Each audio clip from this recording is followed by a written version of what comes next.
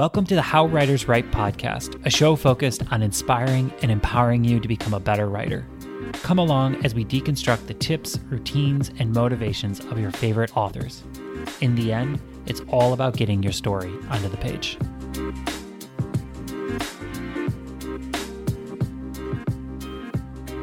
Welcome to episode 41, How Miranda Popke Writes. Hello, and I hope you are having a wonderful week. This episode with Miranda Popke is a welcome change of pace. Miranda and I discuss a topic that is just so relevant in our crazy world, which is how is it writers decide when it is time to be producing work and when it is time to take a break. Miranda and I discuss her writing process, but what is really special about this episode is Miranda's openness and how she has come to the decision to take a pause in her writing. I'm happy to provide this perspective, a little different than what we're normally used to, and I'm sure there are so many of you that will find wisdom and guidance and clarity in her words. And so now, without any further ado, here is the interview with Miranda Popke.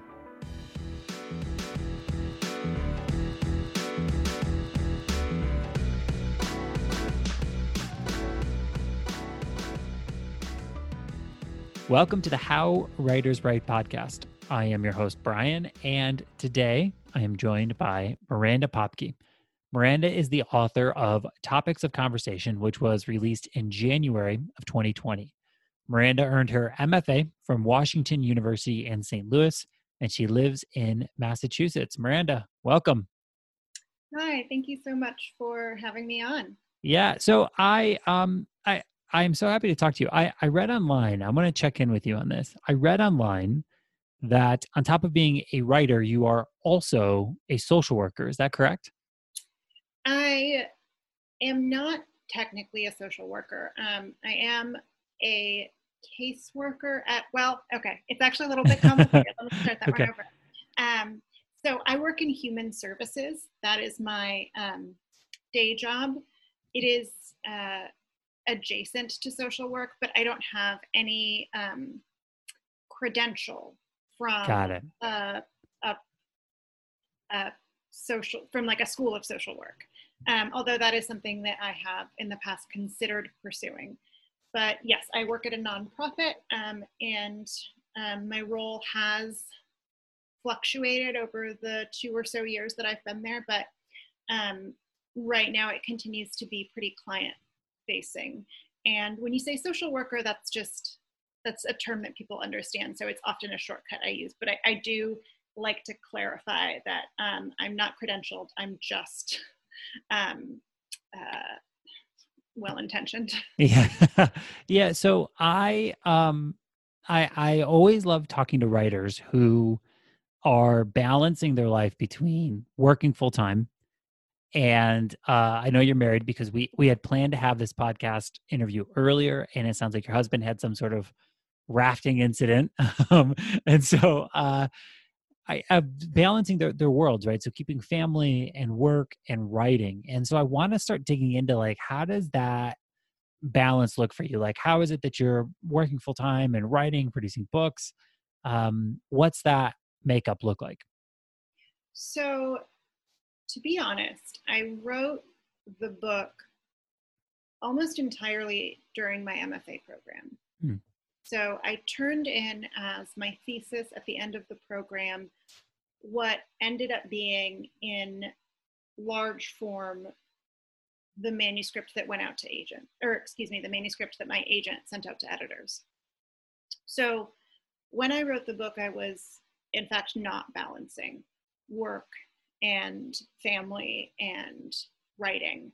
I was in a position to spend as much time writing as I wanted, which often meant that I would really procrastinate all day, not start writing until quite late, and then, around 10 or 11 at night, after I'd cooked all of the possible sauces and kneaded all the possible bread doughs, it was like, all right, it's time. You have to write something. So yes, it's been considerably harder since I moved to Massachusetts and started working a day job in addition to writing. My job only recently, very recently, became full-time. So I have more space at the margins, let's say, than someone who has a 40-hour-a-week job. I'll also say my husband and I do not have any children, so that just frees up a lot of time. Yeah. But I'll say honestly, recently, the truth is that I have not been doing a ton of writing, and that is in part because it feels really urgent to me to be doing the nonprofit work that I've fallen into, and it feels really urgent to me to be putting my energies there. Mm-hmm. And sorry, go ahead. No, please finish. Yeah. In a moment of intense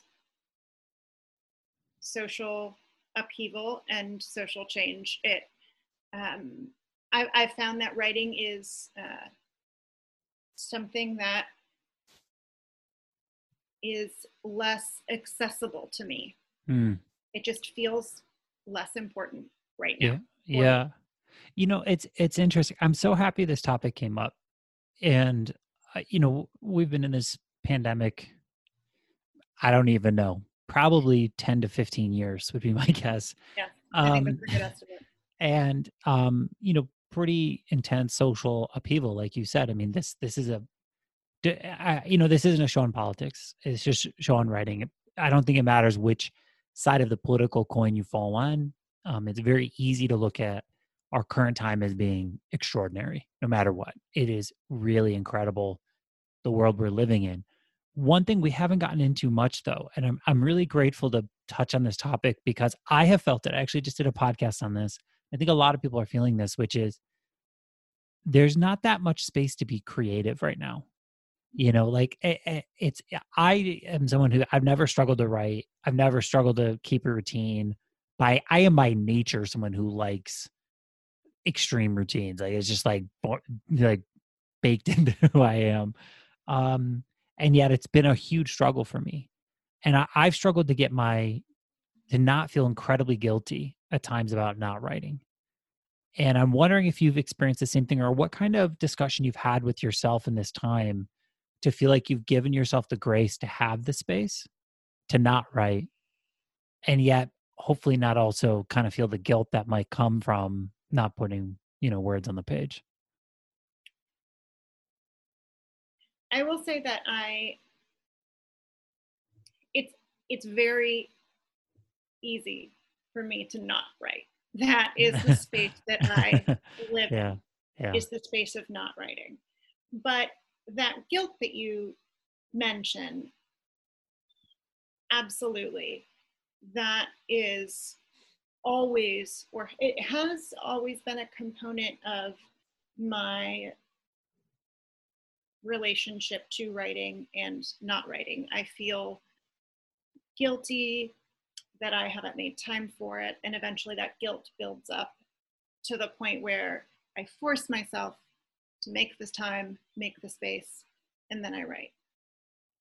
I have not felt guilt during this period because, as I say, writing does not feel important in the same way for me personally right now. Now, you said this was a show, this is a show about writing, not a show about politics. My feeling is that politics, especially in this moment, but always inflects and infects every area of our lives. And I think that there is absolutely a way in which writing can be an act of resistance and an act of political expression as well as an act of creative expression. But one of the reasons that I'm not feeling particularly motivated to write right now is that I'm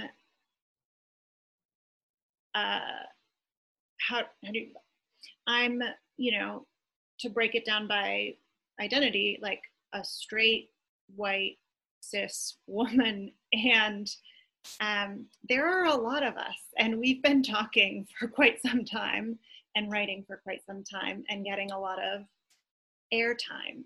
And I feel okay right now about working on my projects when I can and thinking about writing always. It's sort of impossible for me not to be thinking about writing always, but I feel okay not producing because it seems to me like there's a space being opened up for different voices to come to the fore, and I don't need to be pushing myself out there right now. This is such an interesting perspective. I like I said, I'm so grateful to talk about this because we haven't touched on this on the podcast at all. In this direct of a manner about the idea of intentionally taking a break or a step back from the writing life for some reason. And, for your reason, it's, to make space. And, for other people, the reason might be because they're, burnt out or they don't have it in them, or they just feel like they can't create. And I have a ton of different thoughts swirling through my head, like lots of different ways we can go with this whole thing. One of the things though, I always like to get very tactical on the interviews, because I feel like, there's a certain level of, we talk in theories a lot in writing, and then actually getting down to precisely what are we talking about? What can people do is incredibly helpful for me. And then I know if it scratches my itch, probably somebody listening will think, oh, this is great. And so I would love to kind of dive into what were the steps you took or the values you wanted to honor that kind of helped you get to this spot, because you seem really at peace with this decision to just be pumping the brakes on your writing life. And so I'm curious of what were the ways in which you got to this place? I've never found a way to get there. If I'm not writing, I feel incredibly guilty and I feel like I'm letting myself down. That's just Brian, right? That's nobody should say that's right or wrong for them. And so I'm curious, what was your process like to arrive at a place where you felt like you could peacefully exist? It's interesting because I think our perspectives on this are so diametrically opposed. Mm-hmm. Again, I do feel the guilt of not writing, but writing has always felt to me like a kind of indulgence. And I don't say that in a way to apply to anyone except for me and the particular relationship I have to writing, which is that if I'm writing, I'm taking time away from being useful. And there's a whole demented Protestant work ethic with some Catholic guilt sprinkled in there that undergirds this feeling. But I'll just say as a baseline, I think it's just much easier for me to get to this place because my relationship to taking time to write has always been really fraught. And I kept coming back to it because it is the way that I explain things to myself and come to understand them. So if I'm in a space of many, many months of really not writing at all, I do feel confused, clogged, blocked in some way.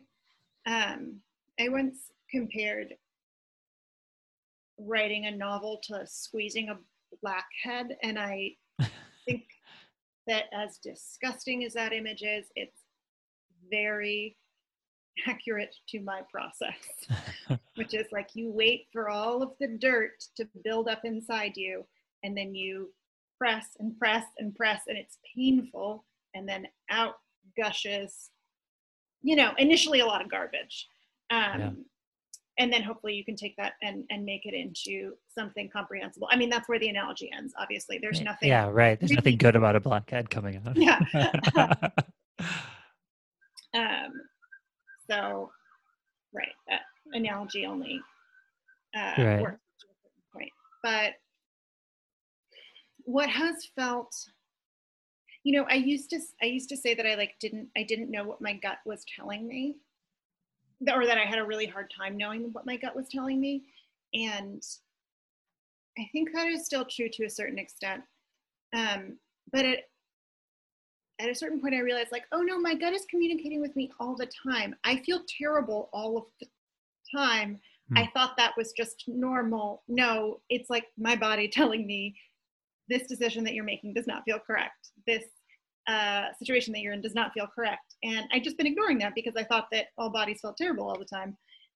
Anyway, not writing for me right now has been prompted in part by this bodily sense of urgency that I feel. So in terms of like getting down to like practically, how did I get to a place where I was comfortable spending most of my time on my, quote unquote day job and less of my time on writing? Honestly, like it comes down to it literally in my body felt right. Yeah. Yeah. I think as you're talking, I so firmly believe in the seasons of life. And I believe that in some seasons we are, heavily writing, creating. Some seasons we are like, I've, had 2 kids and lots of kind of heartbreak in between those 2 kids coming into the world and move. I mean, it's just like so many different seasons. And so I always, take comfort in the idea that seasons come, seasons go. And it sounds as if as you're talking, it just kind of brought that analogy into my brain of this idea that like, there's just a season that sometimes we go through where the season, the energy is, our life's energy is spent outside of putting words onto a page, and recognizing that season, and this isn't, I don't know, there's a really fine line here because I try and not give any advice on the podcast, give no advice. But a part of it is, recognizing that maybe you're not in a season where it's time to write. And maybe it's time to focus on other things. And like, that's just a part of your life and your season. I think that is a great way to look at it. And in fact, if you want to even go further with the seasons analogy, I think the way writing the first book worked for me, it was years and years and years of avoidance, and also of storing things up that I was confused by and interested in and was thinking about on a subconscious back burner level. And I think that in this moment when I am not writing, I am similarly, there's a project I have in my mind, and I am similarly in a space of, again, to go back to the seasons analogy, like I'm the little squirrel gathering the nuts. Yeah. And then I like put all the nuts in the tree. And again, there the analogy ends up being like, there the analogy's usefulness ends, because I am not going to eat these ideas, but eventually in a different season, I will come back to them, right. I think. Hope. Yeah. Yeah. I love this whole topic. I think it's really comforting to me.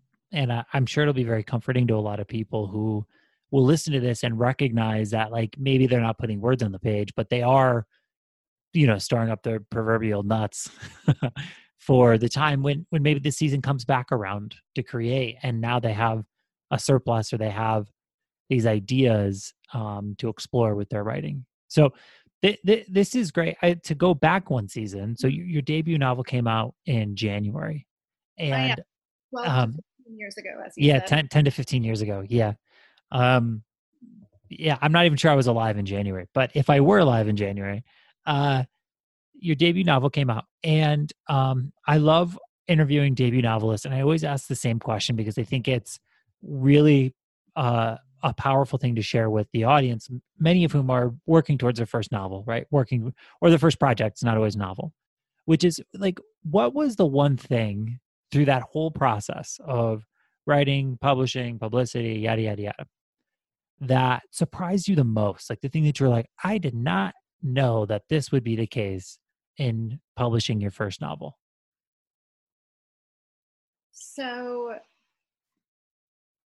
it's I think that this answer is going to be different. Obviously, the answer is going to be different for every debut novelist, but I worked in publishing, in book publishing, for 4 years-ish. So I entered the experience with a lot of knowledge debut authors don't necessarily have. Mm-hmm. I was, communicating with my editor's assistant, and I was thinking to myself, like, oh, I wonder at what point in the production process my book is, and if I really wanted to torture this gentleman who is being so helpful on the other end of this email account, I could, ask him to tell me, like, what's my transmittal date, and has the jacket mechanical started circulating? Just really granular detail. What I learned that was most surprising to me was that despite all this knowledge, what ended up feeling most comfortable was releasing a lot of control. Mm. There were a few things I was really, really invested in. One was the title. We tried to come up with a different title. There was some concern, and not unreasonable, there was some concern that the novel's title sounds a great deal like Conversations with Friends, the Sally Rooney novel. Mm-hmm. And we're both youngish. You've been compared to each other too. Yeah. We're both youngish white women. She is younger and much more precocious than I am, and much more popular. I don't want to compare myself to her in a way where it seems like I think we're on the same level, because I know that we're not. But there was that conversation, but it's the only good title I've ever come up with, and I would not let go of it. And so we stuck with it. And then there was some back and forth about the cover, and the cover we ended up with is gorgeous. I love it. Yeah, it is a beautiful cover. Yeah, thanks. A photograph by Maria Zvarbova. I may be mispronouncing her last name. In any case, there was some back and forth about the cover. So those two things I was really, really attached to, but I took a look at like the back copy, and I was fine with it. I didn't make changes. I said yes to all of the opportunities that my publicist passed along. I had an amazing publicist, Emily Reardon at Knopf. And, I, by and large, just tried to take the lead of the people who were doing their jobs. Yeah. And I decided I'm just going to trust this. And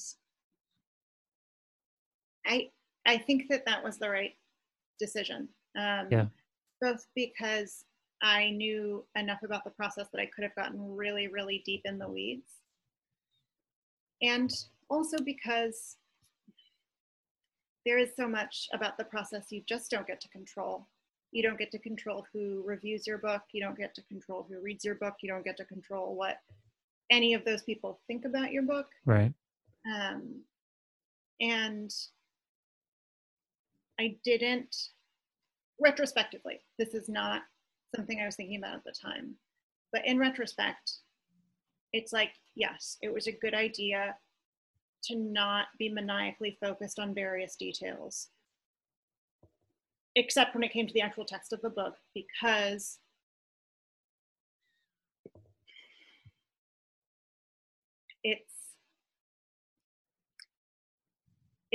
it's all essentially beyond your control anyway. That sounds like a really, that last point, we've talked about control a lot in on the podcast, and the things that you can and can't control in the writing life, and how so much of the really big sticking point is what other people think about your work, right? That's one thing you just can't control. That no matter what you do, you can't control it. But it sounds as if letting go of some of that control is a really conscious decision for you, of saying, like, I can't, like, there's things that just aren't worth my energy, and I'm going to either say they're just not in anyone's control, or that I'm going to place them in the control of the people who this is what they do for a living. Yeah, I mean, I'm not sure how much it was a conscious decision, and how much it was part of the overwhelming anxiety of being a debut author and responding to that anxiety by playing dead. And also, I want to say, like, I was very lucky. Not every author feels like the publishing house and their editor, my editor, Jordan Pavlin, was wonderful. Not every author feels like, oh, I'm being taken seriously. My book is being shepherded by people who care about it.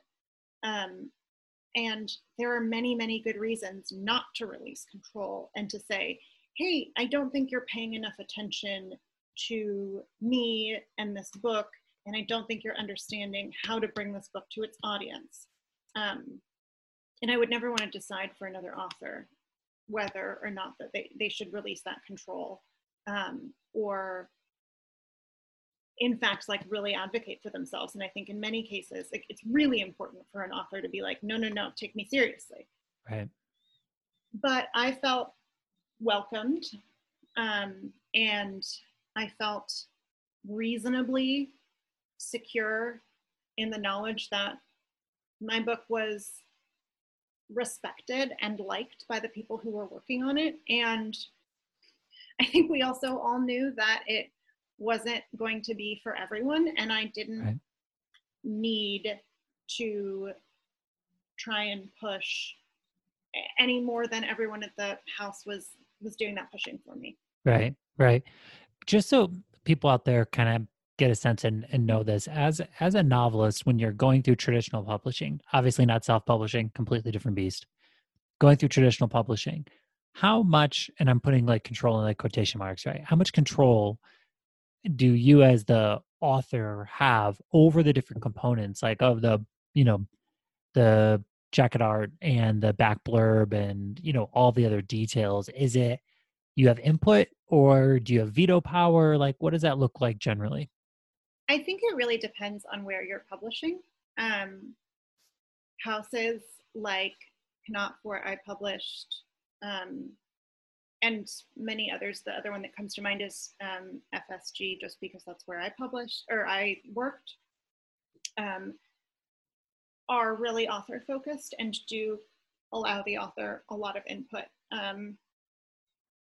Other places, I think it can vary a little bit more,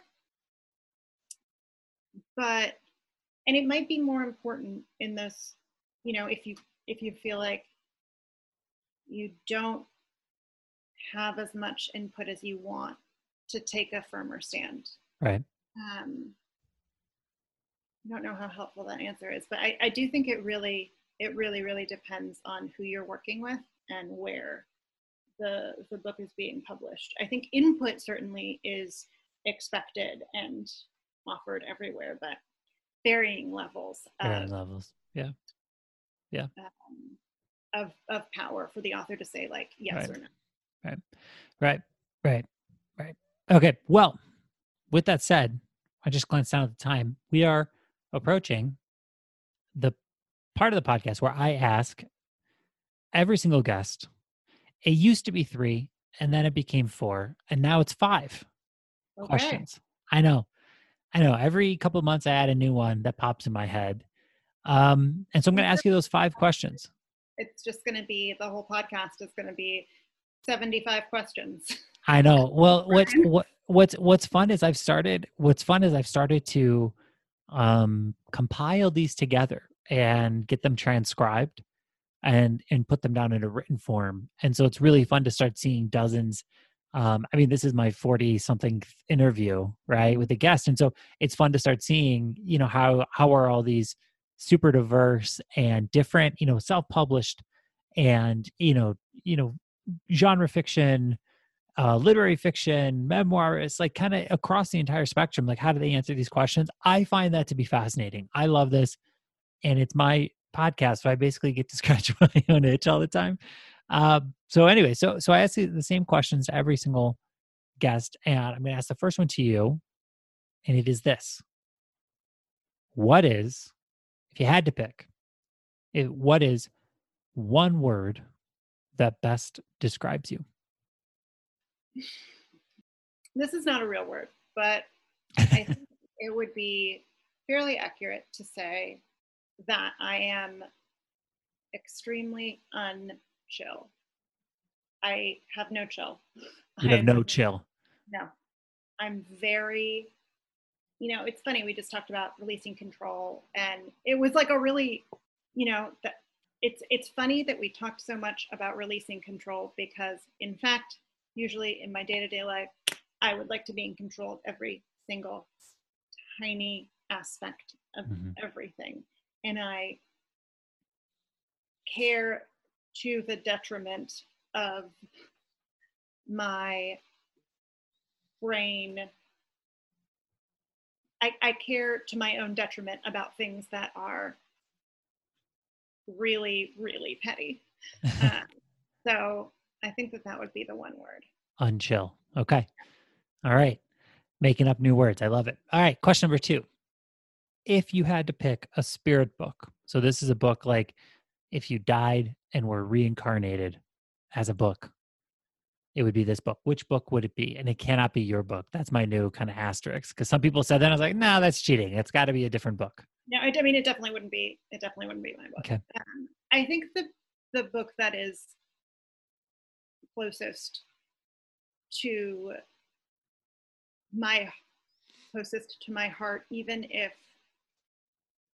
it is not a perfect match for my personality, but the book that feels like it's when I read it, I was immediately like, oh, this is speaking to me. I read it at a very impressionable age. I was 19. Is Renata Adler's Speedboat.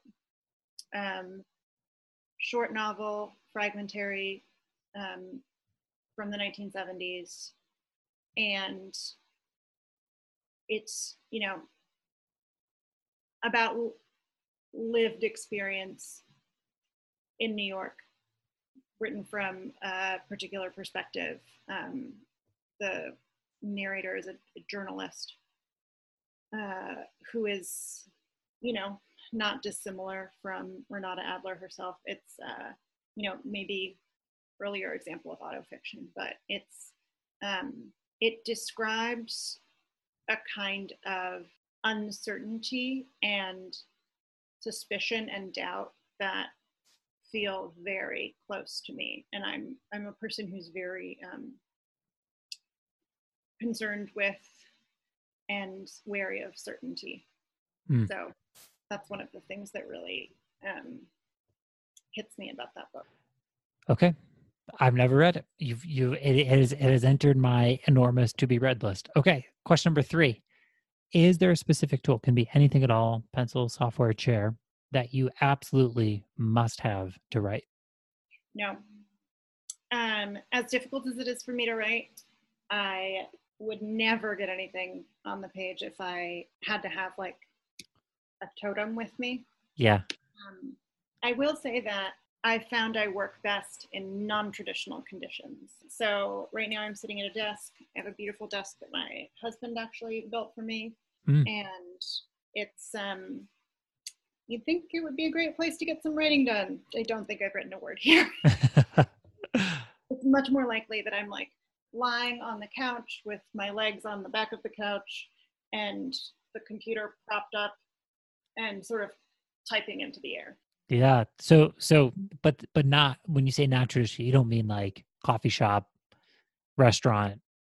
It's more just a non-traditional place, maybe within your house, or, something along those lines. I have written in coffee shops and restaurants, but I like to write at non-traditional times, let's say, and Right.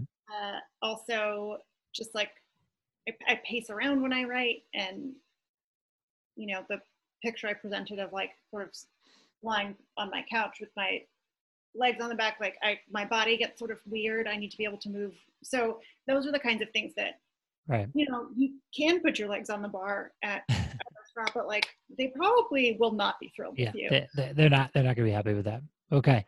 Question number 4. How do you deal with the constant ups and downs of the writing life? Oh, right now I just like press the little escape button and I'm just not dealing with it right now. Yeah, right.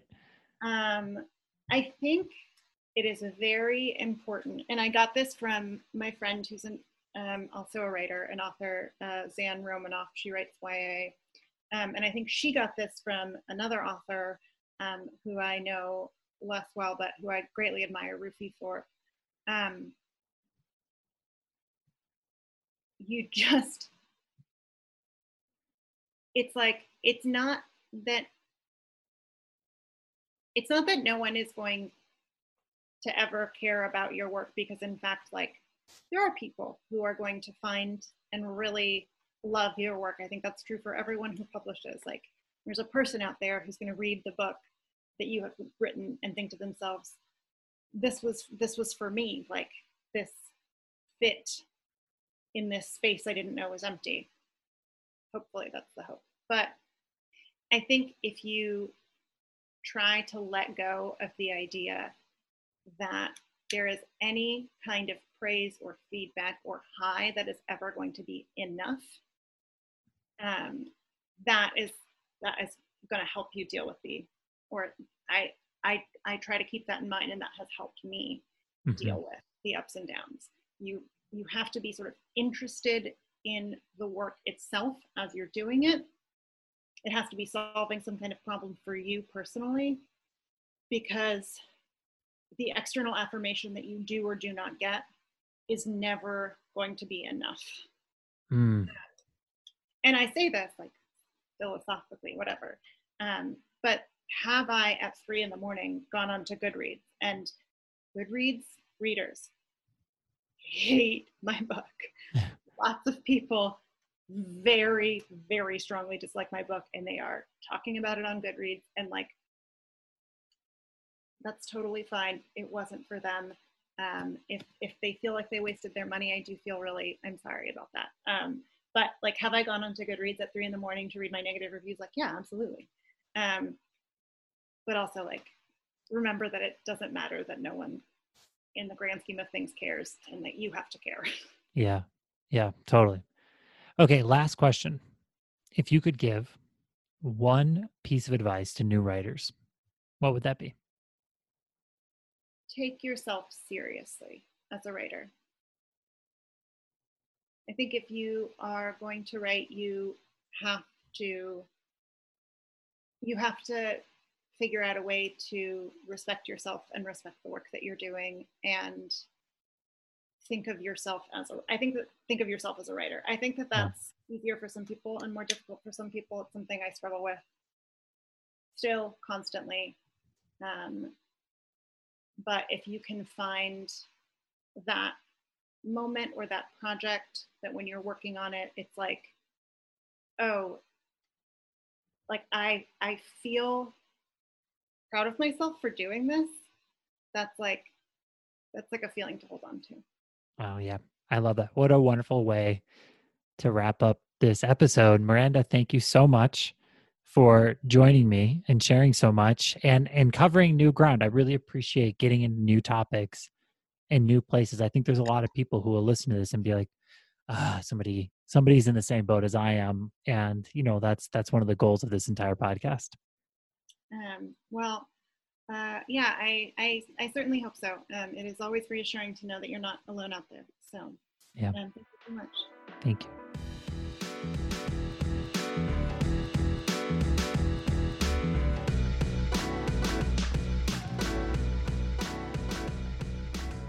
Thank you again to Miranda for her time. If you haven't yet, please take a moment and head on over to iTunes, give us a rating and review. Also, check me out on social media. Would love to connect with you. Lastly, thank you so much for listening, and I hope you have a wonderful week of writing.